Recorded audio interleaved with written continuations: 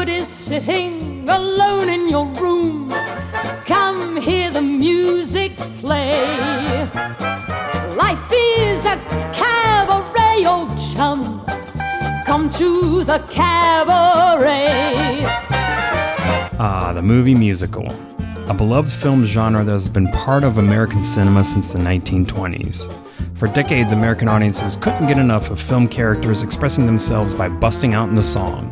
And for the longest time, these movies would consistently prove to be surefire moneymakers as well as garner much critical acclaim. But then around the 60s, something happened and the movie musical fell onto hard times. Was it because of changing movie and music tastes, cultural and social upheavals, or all the above? Regardless of the reason why, the many musical films released after this tumultuous decade would prove to be some of the most bizarre, ill-conceived, and downright terrible movies ever made. So much so that the genre is still recovering to this day. On today's episode of Slums of Film History, we're going to dig into the worst films this genre has to offer in an attempt to find out where it all went wrong. So let's all get together and do this one more time with feeling as we belt out a little ditty I like to call Musical Monstrosities.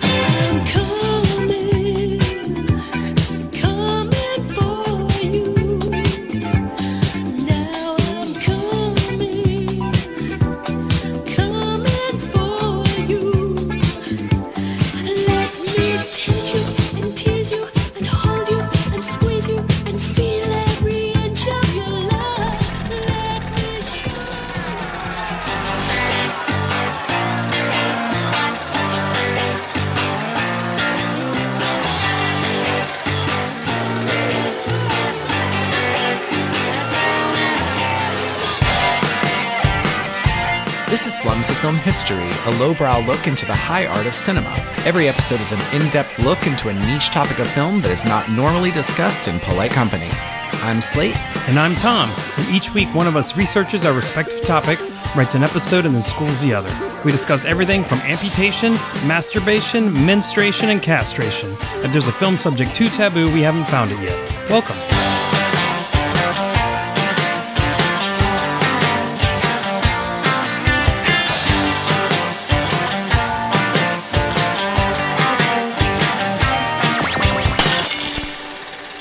Hey, Slate. Hi, Tom. How's it going? I'm good. How are you? I'm good. I'm good. I just woke up from a nap, but I'm having coffee. I'm going to wake up. Good. Yeah. I'm glad. You'll want to be awake for this, I think. I think so, too. Thanks for letting me take a nap, though. Oh, you're welcome. I don't like it when you're all cranky up in here anyway. Yep. So before we get started, I just want to kind of give a couple of shout outs to some podcasts that I actually started listening to during the pandemic. Okay. Which I used to make fun of me because even though we have our own podcast, I never really listened to them very Never much. listen to podcasts. You'd be like, I feel like all these other podcasts do this thing. And I'm like, you don't listen to shit. Yeah, you don't know that. And I'm like, okay, that's fair. But there is a few that I did listen to even back then, but I've listened to a few more now. And so I kind of want to share some of those, and I'm sure you've got some you want to share as well. So the first one I want to shout out is called Cadaver Cast. I think we mentioned them before. They're actually fans of the show, but it's this guy and his young son. I don't know how old his kid is, but he's young. And each episode is this guy introducing his kid to like new horror movies. So it's very family friendly, but it's cute. And anyone who is in the same boat, like, and wants to introduce horror movies to their kids, this is a good show to listen to. Like old horror movies, right? Like Frankenstein and stuff. Well, some of that too, but also like They're not watching like Saw, are they? No, but like the Blob or like the new Blob, or even I don't know if they watch The Thing. I think he sort of talks about movies that the kid's not old enough to see yet. Right. But I think they've seen like Gremlins, that's suitable. Sure. But that's a good one. Yeah, let me know when they've moved on to Hostel and Human Centipede with the second one. I Spit on Your Grave. Yeah. I can't wait for that episode. And then there's one called Friendly Fire. And this one, my friend Sonia turned me on to. And it's these three guys who basically watch war movies or that kind of movie and discuss it from like a military point of view or like a foreign policy point of view. I mean, it's army shit, which I'm interested in because I used to be in the army. So that's kind of a cool one too. And the last thing I want to talk about, not necessarily a podcast, but I've followed these guys for years, and they're the guys from the Found Footage Festival. You've seen their show. I've seen their show. They used to put on a live show. I mean, they still do, but since the pandemic happened, they put on shows online. And what they do is they show a bunch of crazy clips from VHS tapes, and it's pretty fucking funny, actually. They have a Facebook page, so every Tuesday at 9 p.m., you can find Found Footage Festival on Facebook and watch their shit because it's pretty good. I think they also broadcast it on YouTube. They're not hard to find. You can find them and watch their show. Yeah. Anyway, those are mine. What do you got? Oh, God. All I listen to is true crime. You're a middle-aged woman. It's not good. It's not. I shouldn't do that. Yeah, my favorite show is Case File. It's an anonymous host. Nobody knows who this guy is. I mean, if you dig around, you can find it. You know, obviously the internet's figured out who this guy is. But yeah, it's an anonymous host out of Australia. And it's totally scripted. He just, you know, he and his team like do all this research and he just delivers the case to you. Yeah. It's super, super straightforward. He's just like, hello. He's not even like, hello. He's just like, on the night of June 23rd, 1942, a man died. That's my Australian accent. Sorry, it's not very well good. Well done. Really well done. But I just love how straightforward and like his voice is very soothing, but he's also like, blood was everywhere. And I'm like, the show's great. So I listened to every episode of Case File. So now I'm listening to Crime Junkie, which is two women that kind of like one of them takes the lead and she delivers the episode to the other girl, and the other girl like asks a lot of questions. So that's the one I'm listening to right now. I swear to God, that's it. 2 podcasts and both true crime. Yeah. All right. So let's move on. So this is my musical episode. This thing's probably unwieldy beast. I tried to make sense of it. I probably didn't. You've been talking about it for... Well, you already know why. The audience will also know why once we get to it. But there's a method to my madness, or madness to my method, however you want to look at it. And there's a reason why this got into my head and I had to talk about it. Whether it comes together, I don't fucking know. Okay, great. Okay, so let's talk about musicals. Talk about history of musicals. But I'm going to start by defining what a musical is. Okay. So Merriam-Webster's dictionary says that a musical is a film or theatrical production, typically of a sentimental or humorous nature, that consists of musical numbers and dialogue based on a unifying plot. Okay. You looked that up? I did. That's why I said Merriam-Webster said that. But just, okay. And that seems straightforward, but let's broaden that and say, okay, well, how is a musical different from an opera? Or an operetta, for that matter? So an opera is a drama set to music made up of vocal pieces and orchestral accompaniment and orchestral overtones. Essentially, a fucking opera is just a more serious musical that is all singing. And the emphasis is on the singing ability and not necessarily acting ability. Sure. And then an operetta is sort of a kind of like a romantic comic opera, so it's lighter fare, shorter. Shorter, yeah. Operas but sort of bridges the two. Long. Yeah. Yeah. I didn't tell you this. I'm going to segue here. I went to an opera once. Me too. And the one I went to was called the something of the Carmelites. Okay, I forgot. It was something. It was about nuns in the French Revolution, and they all died. And they all died like slow, meandering deaths that they sung about for like 8 hours. I probably like that one. The one that I went to, I was dating this guy who was way too smart to be dating me. And he went to the opera like, I don't know, maybe like twice a month or something like that. He was like a member of the Met. Of course he was. And he took me to the opera and I was like, this is going to be great. And he was like, it's very long and it's a Russian opera. But the subtitles are like on the back of the seat, you know, they're like little closed captioning or whatever. Yeah, yeah. And I was like, it sounds great. Like it sounds really good. And like an hour into it, I was like, this is another 4 hour. Like, yeah. These fucking things can be long. And I was like, how am I going to dump this guy in the middle of the opera and get out of here? Walk the fuck out is probably your best bet. I was also going to get a tattoo later that day. This is how different this guy and I were. And I was trying to figure out, I was like, I'm not going to have enough time to get drunk before I go get my tattoo. This relationship did not last very long. Clearly not. But listen, here's the thing with operas, just to kind of close this out. I recognize how hard they are, but I hate them. Well, it's like the ballet. You know, you're like, oh my God, that's so hard, but I don't want to sit there and watch it. I don't want to sit there and watch it. Yeah, I respect it, and I don't want nothing to do with it. I'm glad it exists. Right. I just don't need to be a part of it myself. Yeah. Now that we've squared that away and we all agree opera sucks, we can move on to the first musical. Well, let me back up. Musical theater had been around technically forever. The Greeks and Romans had their version of it. The French did too. 15th and 17th centuries had their own type of musicals. But the musical as we know it today kind of came around in the 19th century. The first one that I could find, at least the first American musical I could find, there's some dispute. This is the first musical, but the story's kind of interesting. It's called The Black Crook, and that premiered in New York in 1866. Like I said, according to Wikipedia, that is, many theater writers feel like The Black Crook is not necessarily considered the first musical, where others do, but It does have a lot of the attributes that modern musicals have, so it's sort of in dispute. But what's funny about it, and here's the origin story of it, supposedly The Black Crook was a melodrama, and it was kind of like a retelling of the Faust story. Faust, yeah. Faust. Talked about it in Deals with the Devil. Yeah, exactly. And it contained no songs or dances when it initially was coming out. It was fucking boring. Yeah. As fate would have it, though, there had been a fire at the Academy of Music in Lower Manhattan, and that left this French ballet troupe basically with nowhere to perform. They were homeless. So since The Black Crook, like I said, was fucking boring, they basically came and performed their musical and dance numbers in this play. And so it's kind of incidentally became the first musical. Kind of interesting. Yeah, I thought that was pretty cool. Anyway, from there on, musical theater evolved into more cabaret vaudeville style in the 20s, where a lot of times plots would kind of take a backseat to more like lively performances.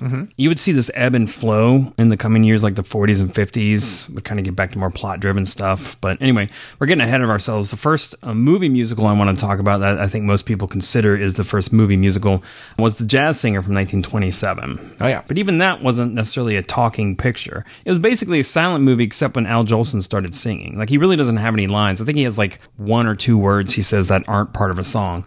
There's only sound when he sings. Right. It's not really a talkie, but it was the first talkie. Yeah. That being the case, more talking movies soon followed, but oddly at first, films weren't worried about making actual movie musicals. I guess they felt that any musical performance in a talking movie had to be on stage. Like, musicals as we know it didn't exist. It was all performance. Like, you could have a movie with a performance, but someone just busting out in song seemed weird to them. It is kind of weird. And it is kind of weird, but we're decades beyond that. But at the time, movies didn't do that. Now, what they would do, like I said, is if there was a musical number, they would perform it on stage. They'd grab instruments and play on stage.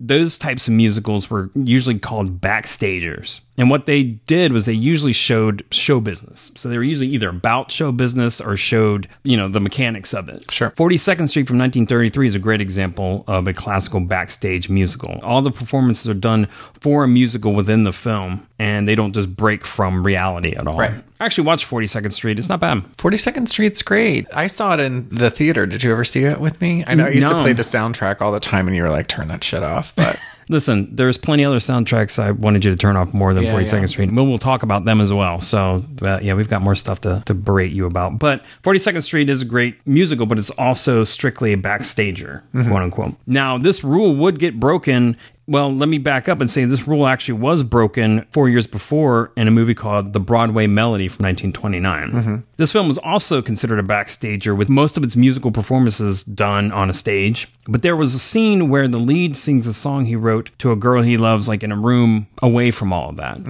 There was no orchestra, no radio, no record, no anything accompanying it. Just the soundtrack music came up. I think he had a guitar he might have played with it, but the soundtrack came up like we know now, and he just played. So it was like the break of reality, and the first time that's done. That doesn't seem like such a big deal, but it was like such a huge big deal then. Movie producers were worried that audiences just wouldn't understand. Get on board. They wouldn't know where that was coming from. And they would be like, this is fucking stupid. Right. The opposite happened, which is everybody got on board and thought that this was great. And actually, Broadway Melody won Best Picture in 1929. Oh, wow. And it was also considered the first full talkie picture, with talking in it, to win an Oscar. Oh, wow. And I think the first major Hollywood musical that totally disregarded this stuff, just to give you another example, was The Wizard of Oz from 1939. No orchestra, no band, just musical numbers. But that was probably the biggest, at that time, biggest Hollywood film that totally broke with reality. Sure. That. But it was also a fantasy picture, too. Right. It's easy to get on board with that. Yeah. And Somewhere Over the Rainbow was like a top 40 hit, it was one of those things that you could like break that out of the... It wasn't like Follow the Yellow Brick Road, which if you heard that on the radio, you'd be like, what the fuck is this? Yeah.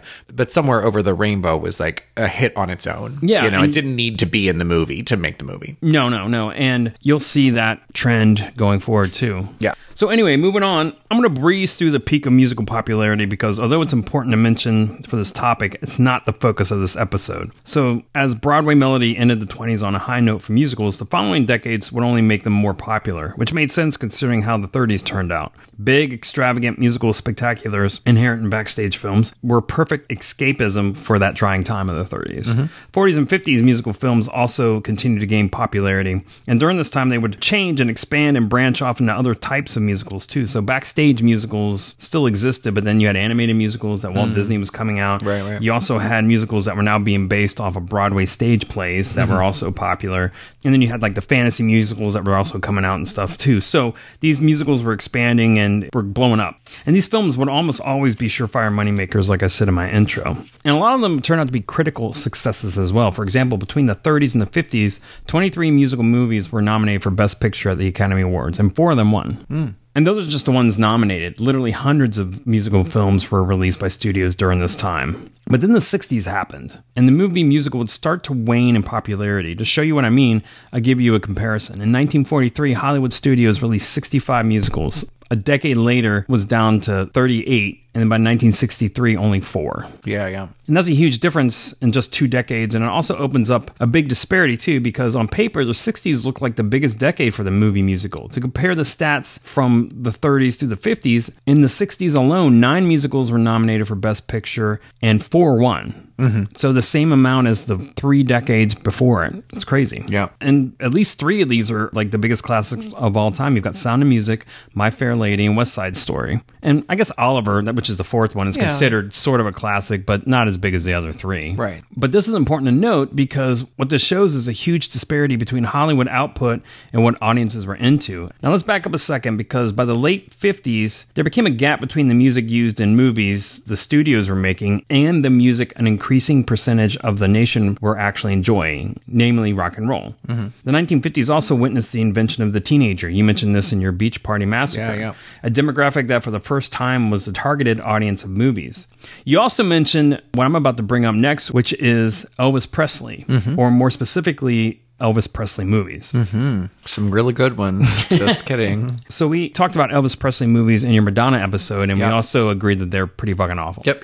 Elvis couldn't act for shit, but he didn't really need to. He just needed to show up and sing, and that's pretty much what he did. Yep. I mean, these films were really just vehicles for Elvis's music, and they worked like a charm. For instance, in 1956, Elvis signed a 7-year contract with Paramount. His first film, Love Me Tender, added 4 musical numbers to capitalize on the 1 million advanced orders of the single. And It's a great song. Yeah. The film generated $540,000 in its first week and made $4.5 million by the end of the year. It's a lot. Now, let me back up and say rock music had been shown in a few films before the Elvis pictures, but it was his movies that really mainstreamed rock and roll in film. Back to the 60s. So on the front half of the decade, as kids were getting into rock and roll, another big thing happened, Beatlemania. And then in 1964, one of the most important rock and roll films was released, and that was A Hard Day's Night. And it could be argued that movie musicals would never be the same after that. Yep. For 2 reasons. One, this movie, I think, even more so than Elvis in the last decade, made musicals cool and opened them up to a younger, hip crowd. While Hollywood was still churning out old musical films that were still getting critical and financial success with adults, they were getting less and less popular with the growing number of teenagers who were the film-going audience. Yep. Another thing is that Hard Day's Night and its follow-up Help would prove to be films that would seem to fit in better with how Hollywood was shifting in the latter part of the decade. And I'll give you an example. By 1967, The Summer of Love, here's a list of the films that were nominated for Best Picture. In the Heat of the Night, which won? I know all these. I know Bonnie and Clyde, The Graduate, Guess Who's Coming to Dinner, and then Dr. Dolittle. Right, which is... So they wrote a whole book about this, about 1967 and the Best Picture nominees. And it was basically that there was kind of something for everyone in there. Yeah. And anybody that couldn't kind of get behind the new cinema thing that was happening voted for Dr. Dolittle. But of course it didn't win, so... No, and actually that's my first monstrosity that I'm going to talk about today, because this film sucks. Yeah, this is hot garbage. It's not very good. The film, for those who don't know, stars Rex Harrison, and he was fresh off of My Fair Lady, which was a success, and he played a guy who could talk to animals. Yeah. The movie is based on a series of kids' books, but the movie was a flop, and critics hated it also. According to Studio Records, the film needed to earn $32 million to break even, but by December 1970, the film had only made $16 million. So supposedly this film almost bankrupted 20th Century Fox. Yeah, sure. I mean, they flop. just remade it again, and that sucked too. Like, let some of these things that are bombs Just 10 let 'em times. go. Like, the 11th time isn't going to be the magical one that, Right. like, pulls it back up again. It's shitty, it's stupid, let it go. It's good you bring that up because what happened with that property is a good symbol for this whole genre. Because if you remember, Dr. Dolittle, after the Rex Harrison flop, became an Eddie Murphy vehicle, which was pretty successful. Yeah, that actually did make some money. Then this latest one with Robert Downey Jr. was a huge flop. Huge so bomb. what happens here is these movies end up giving studios hope to kind of go along with the same thing, only to have it crash and fail miserably. You'll see that pattern going forward. And actually, you'll see it right now because after Dr. Dolittle, the other musicals that came out in this decade, Hello, Dolly, Paint Your Wagon, Goodbye, Mr. Chips, all of these were big Hollywood musicals, and they all fucking failed. Yeah, sure. So the end of the 60s, traditional musicals were a shitstorm. Another thing that happened in the theater realm in 1967, hippies got into musicals, and the musical Hair came out. Yes. And that was a big-ass hit. Hair's great. Yeah, and it was a totally different type of musical. It was about protesting the Vietnam War. It had nudity. It had profanity. I think it had drug use in it. I've never seen Hair, but Oh, it's great. I've seen it twice, actually. doesn't surprise me. They did a reboot of it in New York. I took my parents and my grandma to see it. And I elbowed my grandma and I was like, here's the part where they take off all their clothes. Because everybody on the stage just gets naked. Yeah. She loved it. Yeah, it's awesome. But this was a total sea change in musical theater, and it set the stage for what was coming up for the next decade. Now, let me back up and say another show also sort of did its part to set up the musicals for the next decade, and that musical was called Cabaret. Yeah. Cabaret on the surface has a lot of more traditional types of songs, but its content is darker. Yeah, totally. Well, the great thing about Cabaret is it's more like the backstage musicals. Yeah. All of the songs, in the movie version at least, don't break out into song. They're all Right. stage numbers or something. In the theater version, there's some stage numbers and there's some, they just break out in song in the middle of it. But Right. God, it's been so long since I've seen Cabaret. But so good. What also happened in the 70s were hippies found Jesus. Right? And Jesus Christ Superstar, Godspell, and Joseph and the Technicolor Dreamcoat all got together and came out. But Jesus Christ Superstar, I think more than the other two, was definitely a rock opera. And I think it was all the worst sensibilities of that era. But it also influenced what would come after it, which is why I bring it up. And it was also a big hit, actually. Jesus Christ Superstar, the movie, which came out in 73, it made like $24 million at the box office. It was the highest grossing musical in the US and Canada for that year. So that shows something. Godspell did a little bit less, and I think Joseph, I don't think was ever put in a film. But the reason I bring those up is because the rock opera kind of went in a weird way too. You're going to see this popping back up as we go. Let me do a slide aside again and say Cabaret, the movie, was a big fucking deal too. That came out in 1972, and that got a shit ton of awards. It was nominated for 10 Academy Awards and won 8. It lost Best Picture to The Godfather. And so I'm using that also as I think throughout the 70s, filmmakers got the wrong lesson from Cabaret. Yeah. Next up, though, Things Get Good. Well, bad, but good. And if this doesn't show that the old world musical, at least for now, is dead, then nothing will. So the next movie I'm going to talk about is the Rocky Horror Picture Show from 1975. Everybody knows this movie. I mean, this movie's been around forever. What some people may not know is that this film was largely critically panned on its initial release.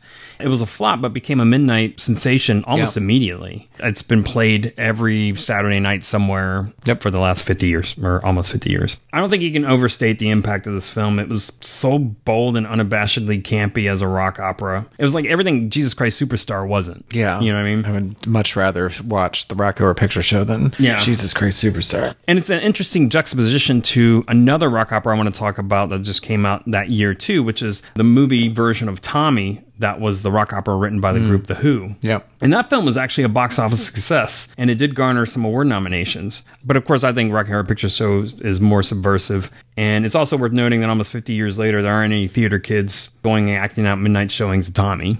So, but one thing to know about both of these films is that Hollywood would take the wrong lesson from both of them, which leads me to my next film with a slight aside. One thing I want to note before I move on to my next monstrosity is that around this time, I think 1976, Robert Altman, auteur that he is, 70s auteur, released Nashville. And let me back up and say, Nashville is more of a backstager. Right, sure. And it's just performances. Have you seen Nashville? You know, there was like 3 or 4 or 8 years ago that I was like, I'm going to watch every Robert Altman film. And I did see Nashville, yes. Okay. But I couldn't tell you anything about it. I don't know much about it. I don't think I've ever seen the whole thing. This movie, was critically and commercially successful. It was a high point at that time. Again, I think that movie is one of those examples that people also got the wrong idea from with my follow-up movies. So moving on, I want to jump to 1978. And this is a good way to seg into my next film, which stars a band whose popularity was just about to explode.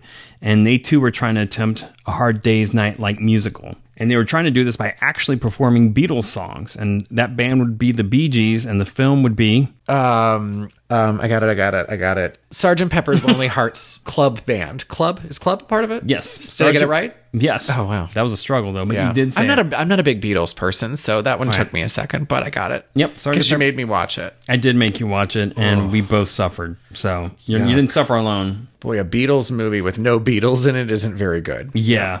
So I feel like somebody's listening to the show right now going, what the fuck are they talking about? So Sgt. Pepper's Lonely Hearts Club Band, the movie, is a 1978 American musical comedy, and I put that in big-ass quotes because that shit ain't funny. The film stars an ensemble cast that's led by the Bee Gees and also has Peter Frampton. The story is the band is wrangling with the music industry and battle evil forces bent on stealing their instruments and corrupting their hometown of Heartland. And actually, this film is a good example of an opera, a rock opera, in that all the songs are providing the dialogue. There's hardly any speaking except for the narration that's over top of everything, and that's spoken by George Burns. He's there to clarify the plot. This thing is a fucking disaster. This movie fucking sucks. It really sucks. It doesn't make any fucking sense. The Bee Gees hated this movie. As a matter of fact, like 2 days or 3 days into filming, they were doing whatever they could to get out of their contract. They were stuck. Yeah. As it turns out, this is the only film they've ever starred in because they were like, fuck that shit. We're not doing this anymore. Do you have anything to say about this movie besides that it's terrible? You just want to forget it? I mean, I don't really remember anything about it. I do remember that big scene in like the town square or whatever at the end, and I was just like, this is terrible. It's so bad. In the town of Heartland, he left his musical instruments. These instruments have the power to make dreams come true. And as long as they remained in Heartland's care, humanity would live happily forever after. Oh, fun fact. The reason they never talked in the movies because they're all British. And so the producers were worried that audiences would be freaked out because they have British voices. Stupidest thing in the world. The Beatles music was going to come off as British.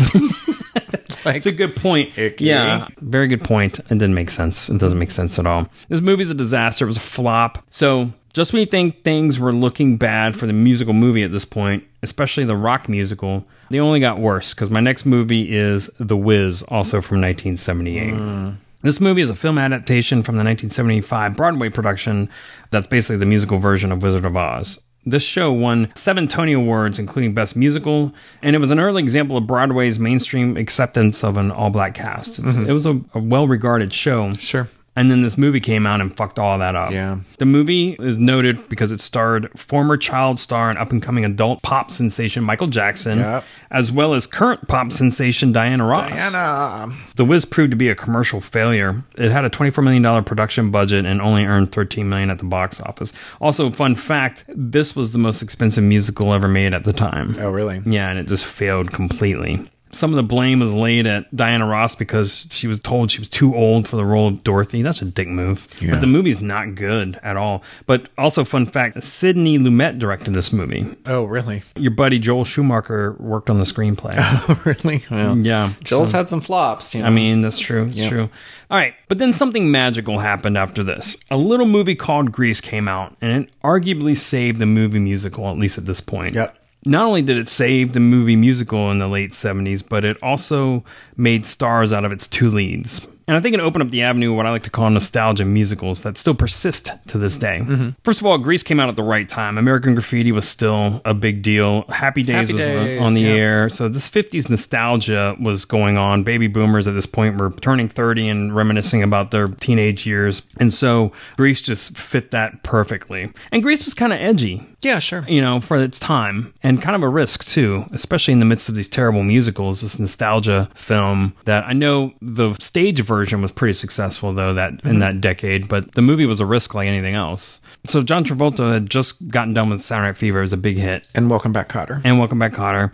Olivia Newton-John, you know, she was still just widely known mostly in Australia as a singer, and I think the only other movie she was in was some crappy sci-fi movie and didn't do anything. So it was still kind of a risk, right? And the movie fucking blew up. It also did what you mentioned earlier with Wizard of Oz, in that it spawned some radio hits too, separate from the movie, which was Hopelessly Devoted to You, and I believe the theme song, Grease, is the word. Yeah, it's a good song. Yeah. So I think this also falsely gave hope to filmmakers who thought the musical is back. And I say that again because 2 years later, 1980, I consider like the dark pit of the movie musical. Starting with Can't Stop the Music. I've seen this one. You think they would have learned the lesson from the Bee Gees and their attempt at A Hard Day's Night, but they sure shit did not. Nobody wanted the Village People to have a music. You know what I mean? Right. Like, they were fun. They were stupid. They were a novelty band. They were. Like, nobody wanted them to have a musical. No, I don't know why this was thought as a good idea by anybody involved, but this was a huge flop. And here's the thing too, and the ones that you're going to see me talking about that all came from 1980, or at least most of them that I'm talking about from 1980, they were being produced while disco was still alive, and by the time they came out, disco was dead. Yeah. And the ones I'm talking about are all disco-based films. Right. And so I think the zenith of this was Can't Stop the Music, because there's nothing more disco than the fucking Village People. Yeah. And by then, everybody hated disco. Yeah. It's the musical extravaganza that launches the 80s. It's Alan Carr's Can't Stop the Music. You can't stop the music. Once you see it, you'll know why you can't stop the glamour. That's the first one I'm going to talk about from 1980. The next one, though, is also a bomb, but I love this movie, and that's Xanadu.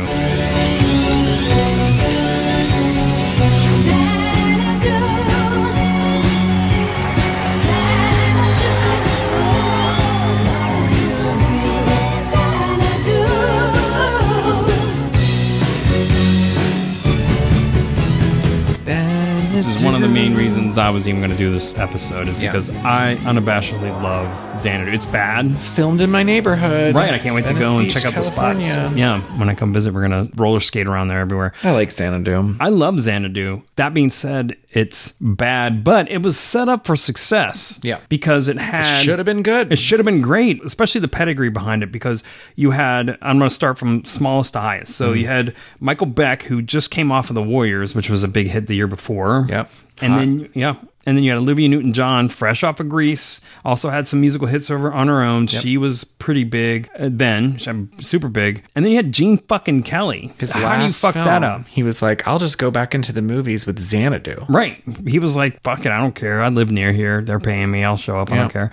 You know, it was a rock musical. ELO did the music. The soundtrack was a hit, but the movie just was like huge flop. It sucks. It does suck. It does suck. The idea, well, God, no, it sucks. Now that I think about it, Right. I was about to say idea of smashing. Can I tell them what it's about? I mean, nobody knows what this movie is about, but like, I know, I keep thinking everybody does know. What happens on Earth is that Gene Kelly and Michael Beck want to smash together two ideas, which is like a punk-ass, glammy, rock, disco-y type rock and roll, right? That must have seemed really edgy at the time. Now seems a little silly. It's really silly. And Gene Kelly's kind of like tap dancing, big band, right, kind of idea, and smash the two together, which makes a lot of sense when you look at something like Grease, because it was nostalgic. So all this was doing was basically taking 1980 and smashing it together with big bands. And Yeah. it was going to be a club that was going to be the coolest fucking club that Los Angeles had ever seen. Right. There's this like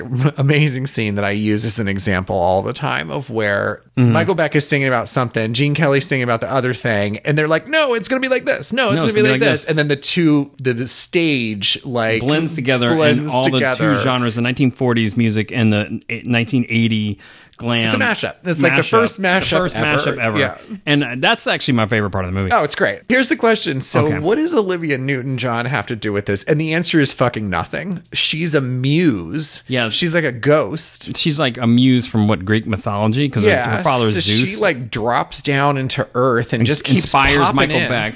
Yeah, but I mean, who cares? He's nobody. He's like a painter. They He's had a to sign fit her painter in somewhere. This Olivia Newton-John, they had to fit her in somewhere, and that's how they did it. This is why I think Xanadu is the crux of all of this, because number one, its plot is really indicative of this whole era of musicals in that it's trying to somehow mash together the old musical movies of the past with the rock musical of the 70s. Yep. And then they're also trying to have a theme and touch on what is considered the otherworldly religious piece of the early 70s musicals. Oh, I also see. with the science fiction and a lot of cocaine, which I think is what really brought this together.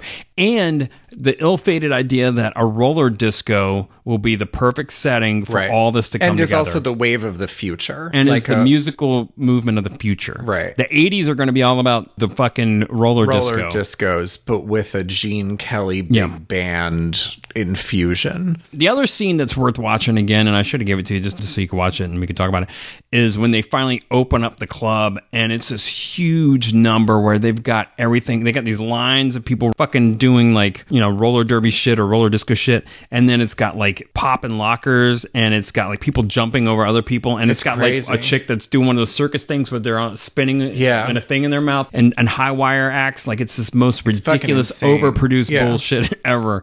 And it's fucking awesome. I mean, it's ridiculous. That's what this movie is. It's just so over the top. It reminded me of like, if you've ever seen that scene in Mac and Me where they have like the most like lit party at the McDonald's. Oh yeah, they're like, all dancing, doing flips and shit at McDonald's. If you McDonald's. like put that in Studio 54, that's like what that scene is at the end of Xanadu. That's the best way to describe it. That being said, just to reiterate, I love Xanadu. Yeah. However, it was a fucking huge flop, and it does suck. It's fun. It's pretty bad. But not as bad as my next movie, also from the same year. Xanadu's fucking high art compared to The Apple. Ugh. So you and I watched this together too. Oh, the costumes. Oh, it was so bad. Oh, it's all sateen. Yeah. I couldn't get past. I kept being like, why are they all wearing sateen? Yeah, it is the most sateen movie ever made. You knew what it was. I was like, what is this material? And you're like, oh, that's sateen. Sateen? I might be making this up. I don't know. I think I was drinking while I was watching Oh, no, this movie. we were both definitely drinking while we were watching. Sateen is like fake, is like cheap satin that you can like, it's like stretchy satin that you can like move around in. And it's basically what like children's costumes and like the ice capades are like made of. It looks cheap. Right. It's cheap. It's cheap satin. And this whole thing was just like draped in sateen. Yeah. Actually, that's a good description of this movie. Cheap it's like, satin. Yeah. It's like, it's like what pleather is to leather. It is. Yeah. This is the most pleather movie ever. So I'm going to try to give a plot because this thing is just bizarre. It's about Alfie and BB, and they're these Canadians who come to America to be in a 1994 musical festival. 1994 was the far future then. And It's like American Idol. Yeah, and they have talent, but they're beaten by BIM. By the way, Boogaloo International Music is the evil corporation in Apple. And its leader, Mr. Boogaloo, wants to sign one of the couple. I think it's the girl, and she signs up, and it's a parable of, it's everything from Faust to like creation to like the apple is like it's also Eve got some like, allegory. So it's a bunch of Star religious. Is Born in it too, because they take her talent, but they kind of like they make her conform her musical style, and they slut her all up and stuff like that. Yeah, they do slut her all up, which that's the better part of the movie. But the music's dreadful. Oh, it's so bad. This music is the worst. There's not a hook in that entire thing. Like, you know, even a bad musical, you should walk out of there, it's what they always say, with a hook in your head, you know, with like some song that you're like, 42nd Street. There's nothing. You walk out of this with angst. Yeah, it is horrible. Yeah. It's considered one of the worst movies And it's of all Jesus-y time. too. It Well, ends up they all like join a cult at the end. They And do like, join a cult, and I think God comes down and fixes things. Or something. It's fucked up. It's This terrible. movie's That's and it's not shitty. good fucked up. So we're No. not recommending this, but it's fucked up. So again, another movie that took the record business, the rock musical The future. aspect, the future, the dark dystopian future, and religious allegory, and thought that this was a good idea Smashed it for a all musical, and together, smashed yeah. it all together. In 1994, the world is controlled by one power. The Apple is success. The Apple brings you everything. What about happiness? The Apple is the temptation. The Apple is Complete garbage. Fuck this movie. It's so bad. Let me rewind two things and say this. I didn't say this after Can't Stop the Music and Xanadu, but those two movies were actually what spawned the Golden Raspberry Awards. Oh, really? Yeah. Huh. It was those two movies. So my next musical movie, and I'm closing out 1980 with this, is Popeye, the musical. Yes, I have seen that. I've seen it recently. Starring Robin Williams as Popeye and Shelley Duvall as Olive Oil. And it's a live-action musical. It was a $20 million budgeted musical. And bringing this back around to Nashville, Robert Altman directed this. Right. And it had basically nothing to do with the Popeye comic strip. No, not Yeah. at all. Somebody coked out, said, you know what? Popeye would make a great live-action film character in a musical. And let's not do anything that people love about it. Let's Right. do something completely different. I mean, Robert Altman was not the person it's to do odd. The this. sets are really cool.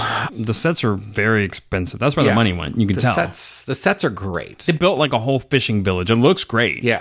The movie's Just hot, it's very fucking confusing. garbage. Yeah.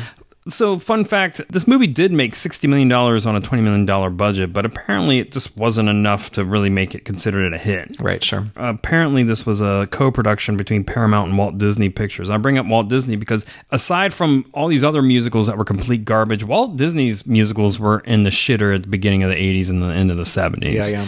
So let's take a breath here. The 70s started pretty strong for rock operas and what I guess you could call the modern musical, but by the end of the decade and the first year of the new one, were nothing but disasters. Basically high concept versions of Hard Day's Night or a pseudo-religious and or dystopian allegory that details the corruption in the music industry. Even a Broadway reimagining of The Wizard of Oz couldn't catch a break. Mm-hmm. Thank goodness Hollywood decided to put the movie musical aside for a while. Just kidding. Let's keep going. If the 70s were a low point of the movie musical, and I think it definitely was, then the 80s kept on with that trend, though they did try to see if they could pull it out of its rut. And I'll give you some examples. Because they try to hedge their bets. If you look in 1981, you've got Shock Treatment, which is a sequel to the Rocky Horror Picture Show.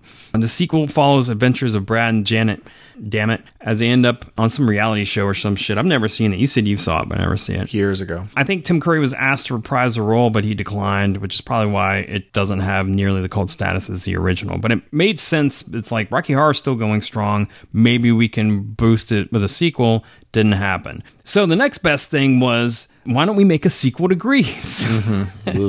And Grease 2 came out in 1982. We need to discuss this for just a second. Who the fuck thought this movie was a good idea? I've never seen it. Really? No, my sister used to watch it, and I feel like she liked it better than the first one. I mean, this is when she was like 12. You know what I mean? Yeah. I never saw it. Need to have a talk with her. Let me just give you the rough plot, which isn't much. They switch up the genders of Danny and Sandy. So the girl is the rebel this time, and the guy is a shy nerd from Australia trying to be cool, which is not a bad idea, but the songs are complete.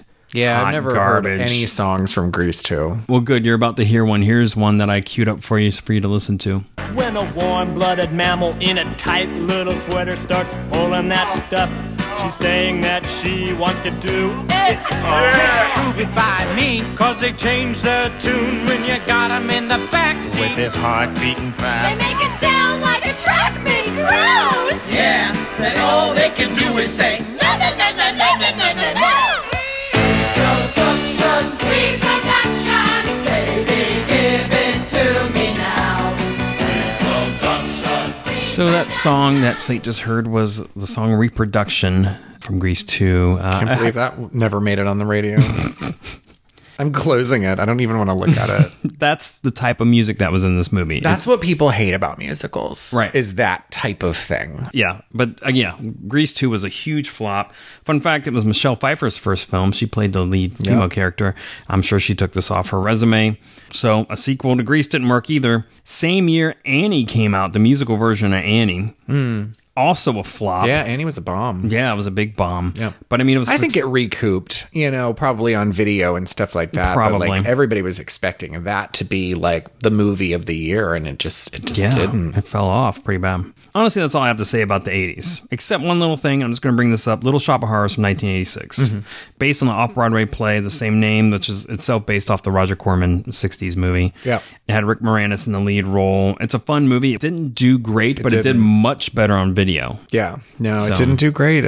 I love that movie so much. I do too. It's a great movie. Every song is great. Yeah. Wasn't exactly a mainstream hit, No, it wasn't. But it did build a life on video later. So it wasn't the movie that would bring the 80s out of this musical rut. But what did happen in 1989, and it was a Disney musical called The Little Mermaid. Yeah. And I'm not talking about their movies about this. I'm just pointing that out. That was what pulled Disney out of Disney's kind of like rut. Yeah, out of its rut. And Disney musicals really dominated the 90s. I can't really think of very many musical movies in the 90s. But I do have 3 examples of two that are movies and one that is an actual musical that I do want to talk about. The first one is Broadway musical Rent from 1996.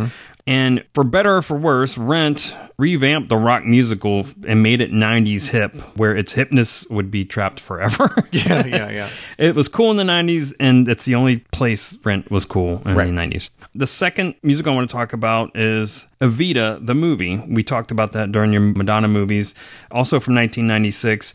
But it was a much hyped Madonna vehicle, but it was, I think, one of the most anticipated musicals for both success and for anticipated failure. So it really stood out in the 90s. And then the last one is my favorite musical movie from the 90s, which is South Park, the movie from 1999. Oh, I love that one, yeah. My personal favorite, I think it's a brilliant movie, and I can watch it a million times. I love that movie. And you and I did it. And it's interesting, too, because it's amazing how it came so close to actually winning an Oscar for Best Song. Yeah. But, it also served, in my opinion, as a test run for Trey Parker and Matt Stone's future Broadway hit, Book of Mormon. It's like they tested the waters with South Park, the movie, and look where they are now. Yeah. But I love that movie, and I think it's just such a great musical. They get it, They get the whole thing. They know how to make fun of it. They're in on their own joke. They get it. They know how to make fun of it, but also make it, good. And also have it make money. And have it make money, yeah. too, yeah. So that's the end of the 90s. The 2000s is when musicals became a thing again. Yeah, sure. Chicago, the Moulin first Rouge. One, that's sorry. Well, yeah, you're stealing my thunder. But you're right. I think the first really big one was Moulin Rouge. Moulin Rouge, just hit. Yeah. And I feel like Moulin Rouge took all the lessons from musicals before and finally did it right. Yeah. They made it fresh for the time. The movie kind of used pop hits, but also repurposed them as musical numbers. Yeah. Which was super fresh at the time. I mean, I'm sure other musicals did that maybe here and there, but I don't think to this extent it really made it its own thing. And it blew up. Yeah. I mean, and of course it was a financial hit, but it also was nominated for 8 Academy Awards and it won 2. Yep. But then the following year, fucking Chicago came out. Yep. And that was even bigger. That was a huge international hit. That was nominated for a whopping 12 Academy Awards and it won 5, including Best Picture. Yep. So the 2000s really started off strong in regards to musicals. But what's interesting about that too, as we go through, and I just want to kind of summarize it, is that something like Moulin Rouge was a bold move, but then they sort of backtracked into safer territory. Chicago, it was a big musical itself on Broadway and even bigger in the movies. So what you end up seeing were other Broadway shows and other movies that used nostalgia music to sell it. And some of these were based on Broadway. Like I'm thinking of Rock of Ages, but it was all 80s That's what music. I was thinking of too. Yeah. Everybody's taken something from Broadway. Right. Mamma Mia, which was a huge hit. Sequel's a big hit. Yeah. All taken from Broadway, and it's recycled music. It's it's ABBA also music from the 70s, you know. One time when somebody did try to take a stab at something in the early 2000s, and you get From Justin to Kelly from 2003. I love this movie. I've seen it 2 whole times. Oh my God. Never told you this? No, I saw it once and I thought I was going to fucking die. I started listening to the How Did This Get Made episode on it, and it was so funny in the first 10 minutes. minutes and I was like, I gotta watch this movie. So I went home and I rented it on Amazon. Yeah. And, you know, they only give you 24 hours or something to watch it. And I watched it almost to the end. And I forgot, I either fell asleep or something. But then the next night, I had something else. I had some work event that I had to go to. Right. And I was like, I want to see it. And so I had to buy it a second time. Yeah. Because the clock had run out. So I paid to watch From Justin to Kelly 2 whole times. That's probably the only 2 times that movie has ever been rented that anybody paid for it to watch it. Why? Tell me. Tell me. So when Talk to me about American this movie. Idol came out, contractually, whoever won and the runner-up were contractually obligated to star in a film, Right. of which there was no script, and they were basically just going to, whoever the top 2 people were, they were going to write a script, Right. and then they were going to write some music, and then they were going to be in it. It was going to be this big, huge thing, and musical all the thing. teens were all going to go see it. So Yeah. when Justin Giuliani or whatever and Kelly Clarkson won, Yeah. they didn't have a choice. It wasn't like they didn't have script approval. They had already nothing. signed contracts right, for it. exactly. Yeah. So they just slapped this movie in front of them and they were like, here you go. Well, here's the thing. Kelly Clarkson can sing. She's very good. Justin, whatever his name is, can sing. He's very good. They cannot act. It would be one thing if this were like a documentary of the big screen documentary of American Idol That's and their one rise thing. to fame, you know, or whatever. But they played characters. Yeah. This is a Grease-esque Yeah. musical movie, full on. And that's the other thing they can't do is make chemistry with each other because they had none No. whatsoever. And Kelly Clarkson was so uncomfortable in this love interest role, I think. Like, Yeah. I think Justin maybe did a little bit of a better job of it, but like she was very uncomfortable with this new status that she had as like an actress and like a celebrity star, or whatever. Yeah, it didn't And work for her. I mean, it's a very G-rated, you know, type of thing. They Right. all go to spring break. They have a misconnection, and the whole rest of the movie is misconnections. Basically, Yeah. probably so they never have to kiss, and we would all throw up. Right, exactly. It sucks. It sucks. It's And so I mean, bad. it's just all the like, musical numbers in it suck. Like there's nothing's no memorable. No. Ugh, it sucks. And it bombed. I mean, it didn't No, make $1 it million bombed. at the box office. No, and nobody was saw waiting it. for Everybody this movie to hated come it. out. Yeah, It was nominated for 10 Razzies. rightfully so. Rightfully so. Yeah, this movie was completely garbage. But interesting point, like the Bee Gees in their screen debut, she was trying to do whatever she could to get out of her contract and couldn't do it. Yeah. She was like, I need to get out of this thing, but it was too late. This summer, Come with us to Miami. It's not my scene. music will bring 2 strangers together. Kelly Clarkson, I should take a chance. Justin Guarini. This girl is special. In the musical event of the summer. From Justin to Kelly. And then the last movie I want to talk about, which is the main reason I'm doing this whole stupid fucking thing, is Cats from 2019. Cats it's like a bold misfire from a bygone era. Like this is a He made 60s. Les Mis too, like Yeah. you know. Which I mean, I don't know if Les Mis made any money. I guess it did because they gave him money to make Cats. But Right. I was furious at that movie when it was over. I was furious. I saw it with listener Anthony, and he was like, "That was fun because it was so bad," and I was like, "I hate movies." Like I was mad. Wow. It sucked. And I mean, obviously, like, I mean, we can talk about it forever, but you know, I mean, everybody else has too. It's one of those things where it was just like, all it was just like somebody coming out and being like, let me introduce myself. And they just like sang a song and they were like, my name's Bageeble Boop and I like purring and eating and Popping up hairballs. being weirdly sexual, but as a cat. And look at my butthole. And it was just like, there's 2 hours of this. Yeah, and then somebody sings Memories, and then they get to be sacrificed to the cat gods or whatever. It's like a weird cult thing. Yeah, this movie... I mean, Jennifer Hudson is probably the only person that could actually hit the notes to Memory. So probably when she signed on to it, they were like, at least we've got Jennifer Hudson here. She can sing that song. It's the only one anybody remembers from Cats anyway. Right. Nobody can name all the lyrics to Mr. Mistopheles or whatever. Yeah. Like, The rest are garbage. Sucked. Just sucked. But that's the thing about this movie, why I had to see it in the theater, was because you don't see grand fuck-ups this big anymore. Like, this was something that should have came out in 1980. This is like the bold, like, I'm an auteur and I have a vision, and it was so wrong. It's so sad and so if that's your bad, vision. wrong-headed. So sad. It's such a fantastic disaster that doesn't happen in Hollywood movies. Even, like I said, besides, again, Justin and Kelly in some of those. That wasn't big, though. You know what I mean? That movie, they didn't spend any money making that movie. The point I'm making, most musicals that come out now, even if they're bad, aren't this bad. Right. They're not this was this a grand scale failure. disaster. And you just don't see those anymore. That's why this circles back around to like those monstrosity musicals that the 70s shat out. It's like, this is one of them. And you don't get to witness that in person anymore. Yeah. There's very few grand scale, like Heaven's Gate disasters. Right. And like, this is one of them. Yeah, this is an auteur level disaster. Yeah.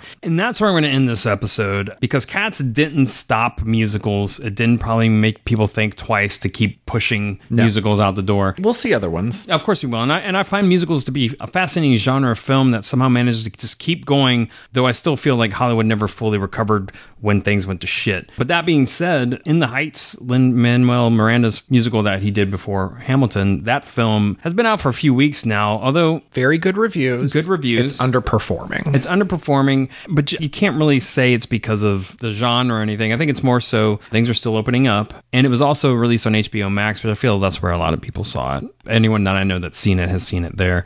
So we'll see. We'll see what 2021 has to offer, because, I looked up a list of stuff that's coming out this year. There's Tick, Tick, Boom, which is another one of Lin-Manuel Miranda's musicals. There's one on Princess Diana. There's one called Everyone's Talking About Jamie, and then Dear Evan Hansen, which I feel like these are all Dear Evan Hansen won like all the Tonys maybe like 5 or 6 years ago. So you're having these kind of safe bet. These have been tried and true elsewhere that they're bringing out in theaters. Also, the remake of West Side Story is coming out this Christmas. That's directed by Spielberg. No. Yeah, same here, but I'm curious to see what happens with that, because that could go either way as well. Could go either way. And so it's interesting, and we'll just see how it goes. But the point I'm trying to make with these movies coming out and everything else is that you're not seeing another Xanadu. You're not really seeing a big risk taker, that movie that's a written musical just for the screen. They're proven properties. Nobody wants to throw out an apple, which is probably for the better. Then again, I don't know. I'm a fan of like the bold failures instead of just the blah, same old, same old. But that's where I'm ending this. I don't even know if it has a real conclusion, but thoughts? Yeah. I love this topic just because I like bad movies in general, and this is a different genre of it. It's musicals, Yeah. Some bad movies are fun and some are just angering. And that's my only issue with Cats, is that I was very angered by that. Well, like Xanadu, for example, I was like, I love how bad that movie is. Same. It's a terrible movie. Yeah. Yeah, I mean, there's no point to this episode. I talked to you about it too. I was like, sometimes you just say at the end of it, there's no point to this. There was no point to this. There's nothing really tying it together. Sorry. But yeah, it's interesting. Point on Xanadu is a watchable failure, whereas Cats is not. I'll never watch it again, even though I'm glad I witnessed that train wreck. I'll watch Xanadu a million times more than I will Cats, and I guess maybe that's the point too. I beg to differ. I did not need to see Cats. Hearing what people thought about Cats was better than seeing Cats. It was a waste of time. It was a waste of money, and it made me mad. All right. Well, and on that note, we're going to end this episode. So that's the end of our 6-episode run. So we hope you guys enjoyed these episodes, and we'll see you soon, hopefully. Take care. Thanks for coming back. Yep. Thanks. Bye. Thanks for listening to Slums of Film History. You can find us on the web at slumsoffilmhistory.com, where you can find the links to some of the movies we talked about today. And also be sure to check us out on Facebook and Twitter, where we share a lot of additional content. And if you like the show or have any comments or suggestions, please drop us an email at slumsoffilmhistory@gmail.com or write us a review on iTunes. We'd love to hear from you. And as always, please fact check us and let us know if we left anything out. We're not professionals, just two friends that love gross movies.